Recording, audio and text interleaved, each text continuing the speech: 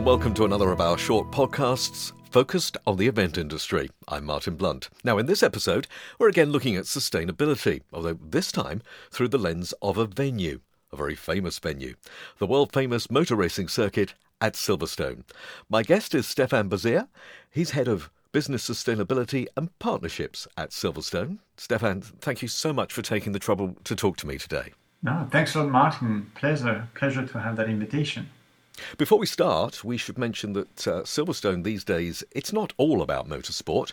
There is a lot of motorsport, of course, but listeners to the podcast in other areas of the event world, they really should keep listening, shouldn't they? They should definitely keep listening because it's not only about motorsports, it's all about sustainability now.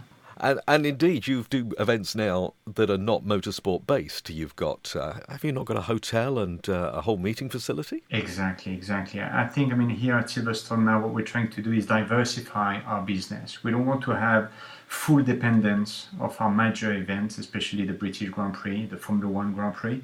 We want to make sure that we are a business that operates 365 days per year, and not only between 8 in the morning and 6 in the afternoon, but actually 24 hours.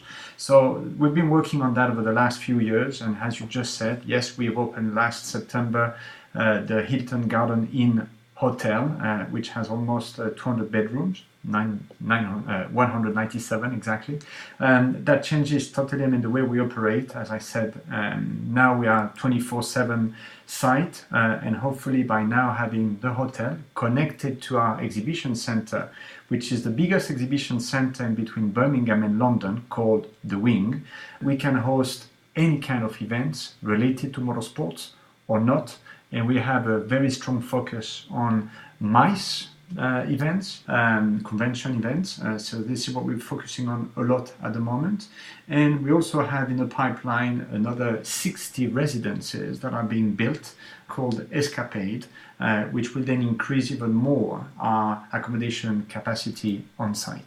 Well, I know at Silverstone, along with many of our listeners, you're on a journey towards a more sustainable future. But before I get into that, I'd like to know a little bit about you and your role. Now, I know you've worked in sports events for many years.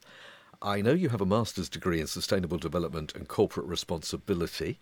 So what was your motivation to focus your career on sustainability? Well, it all probably comes from the family, right? I've always been very much interested in sports. I've practiced tennis since a very early age, and not only practice but also watch sports, obviously on TV. But my grandfather had a fertilizer company that he was supplying his product, organic product actually, to lots of big parks and gardens and golf course in the northwest of France. And I had the chance to work with him during my teenage time, during my summer holidays, but also just before starting my professional career. And I think sustainability has always been something that I've taken very seriously. I don't think that I've ever dropped a piece of paper or a chewing gum on the floor. Always looking, for the nearest bin to make sure that it was, segregate properly. So this is something that I've had in me, forever. But it's true that my interest in sport has been dominating, and over the last 25 plus years now, I've been involved in sports marketing and event management. But it's really over the last 10 years, after an experience in Brazil, after the Confederations Cup, the FIFA Confederations Cup, where I worked for a temporary structure company, looking at those big overlay projects around those big stadiums hosting major events like the World Cup, that I decided to focus on sustainability. And that's why I did a master's degree, and then ended up specializing into sustainability in sports and helping companies, organizations, sponsors to their sustainability transformation. And this is how I ended up collaborating with the circuit of Barcelona, Catalonia, and since then ended up in contact with Stuart Pringle, the managing director at Silverstone. And when he told me a bit more than 2 years ago that he wanted to put the focus on sustainability at Silverstone and he wanted to have someone leading that transformation, I've accepted the job. When I said to a few friends that I was about to talk to Silverstone motor racing circuits about sustainability, they sort of laughed and said, "Are you sure? Your motor racing is not the first place you'd think of for sustainability." So when and why did the business start to focus in this area? Yeah, I think what is very important is to understand that, yes, we are a racetrack, but we are a venue before anything. Okay, so the mission that Silverstone has, Silverstone Circuits Limited, as an organization, is to make sure that we manage that venue in the most sustainable way. So we're not here, to really change directly on the type of event being hosted by Silverstone. We want to make sure that an event that wants to be managed in a sustainable way can be organized at Silverstone. So I think it's very important to understand that. So obviously we are the guardian of motorsports in the UK. We've been hosting Formula One for almost 75 years, I think. And we are, and we will be still very much motor racing focus. But we want to make sure that we can host any kind of other event. That's why I've talked earlier on that diversification of our business. And if we want to attract MICE business, corporate events, we need to make sure that sustainability is part of the journey, because we've realized over the last few years when some companies were looking for potentially using our venue, they were asking us, "Oh, do you have EV chargers on site? Are you powered by 100% renewable energy? Do you have solar panels?" And when we were not able to answer those questions in a positive way, actually those event organizers were saying, "Well, sorry, then we won't consider your venue as a potential host." So we've realized that sustainability is not only a trend that you have to follow, it is actually an opportunity to grow your business. You've been there a little while now, a year or so. Have there been any quick wins? Anything you've achieved to date? Yes, definitely. It's been 2 years now.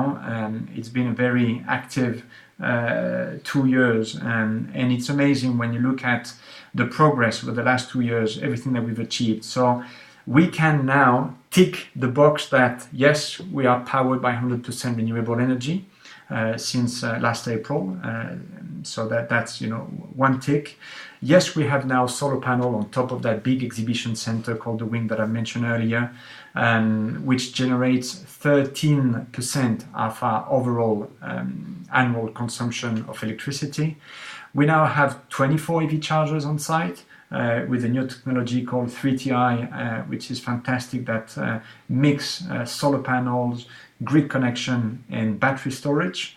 And hopefully we'll have another 12 units of those EV chargers before the end of the year. So from an energy point of view, we have that under control, I would say. This is very visible.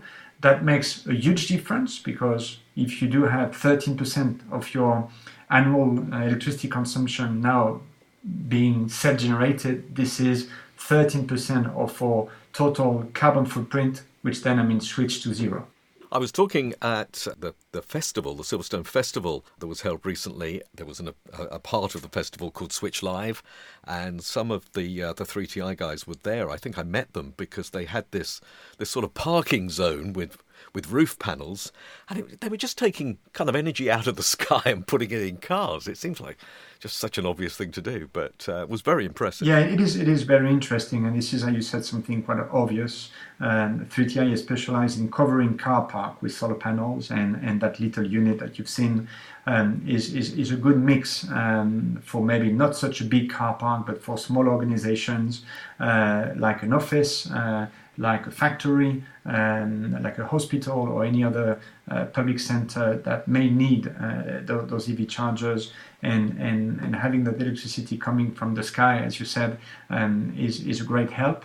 I think the UK should definitely consider getting more and more of those PV installed.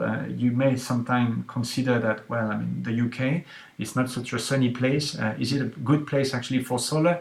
It is. You'll be surprised how much electricity you can generate in the UK. Now, that's the first couple of years, and I guess the solar panel, that's a fairly, as we say, a quick win. What about the future? What's on your to-do list? Yeah, obviously, when you start, that sustainability journey, you need to make sure that you've got a full commitment from your executive team, which is the case. The BRDC, which is the British Racing Drivers Club, the owner of Silverstone Circuit, is fully on board, and commitment it's key. Obviously now we need to start expanding that commitment, start expanding the engagement with all the different stakeholders of the circuit.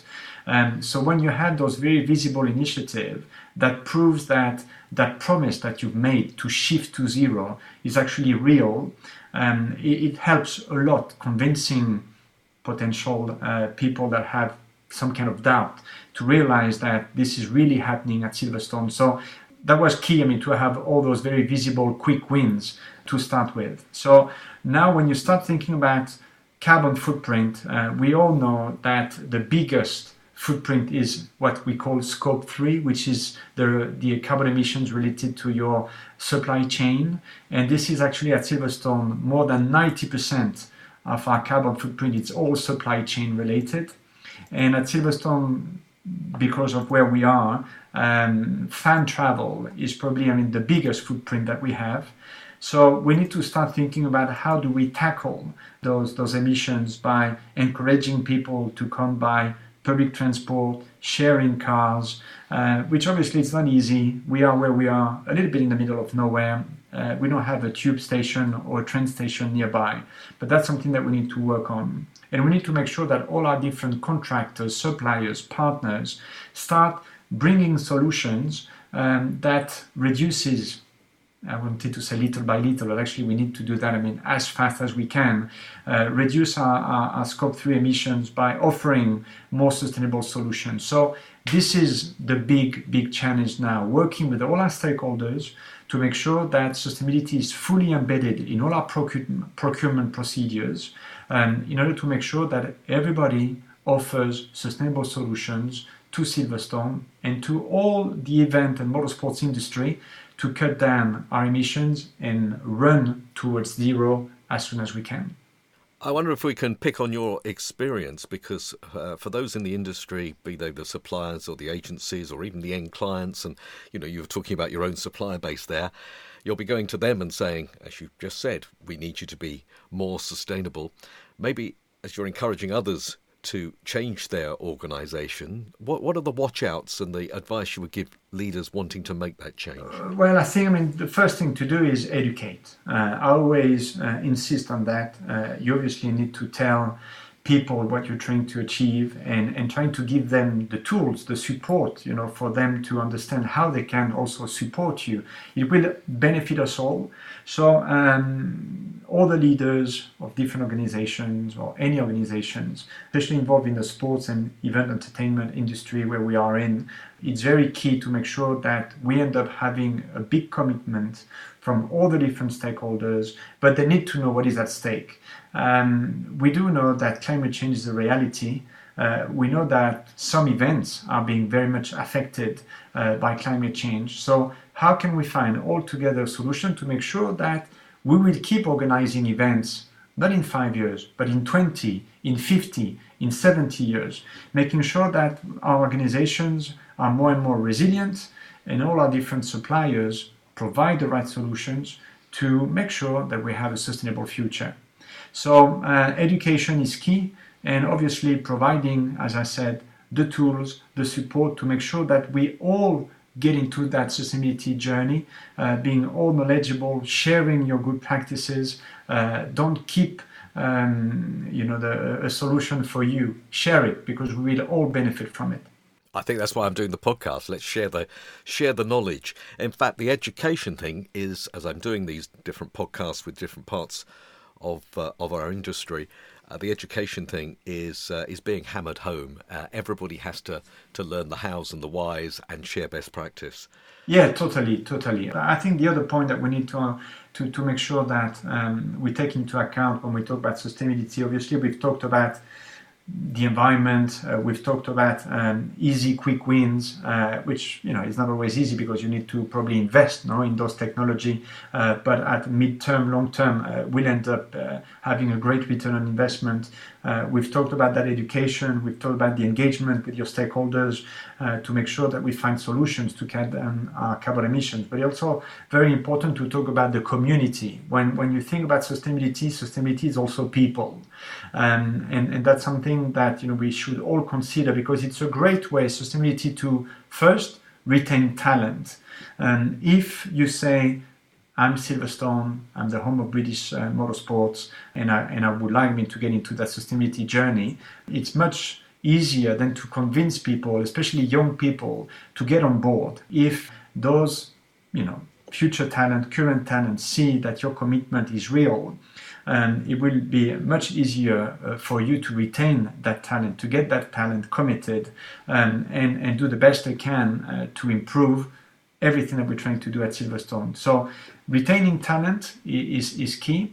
Communicating with all your stakeholders, as I said, but also explaining to your neighbors that what we're trying to achieve will potentially benefit the whole community around. So we try to have a place for charities, for them to use us as a platform. We try to have, for example, food surplus collection at Silverstone at every event. I think of the festival, we had a bit more than 1 ton of food collected, but we had more than 7 tons of food collected around MotoGP and 11 tons of food collected around the British Grand Prix, which is then donated to Tofood, which is a community larder in Towcester, very close by, which needs 4 tons of food every week, 4 tons of food every week to give to the 600 people that almost live out of those community larder food bank. That's a great scheme. I actually noticed your master's degree includes social responsibility. So just listening to you there, do you believe that perhaps some of these other drivers should be included as we move to change our organisations? Are they all sort of really intertwined? Yes, totally. I mean, it's always very important when you talk about sustainability or when you talk about the famous ESG, to understand we talk here about environmental, social, and governance issues. So it has to be totally intertwined. You cannot just focus on one and not on the other. So I would say, going back to the question that you asked me earlier, what would be the future for us, or where we're going to start focusing even more? And I think it's the social impact that we have at Silverstone.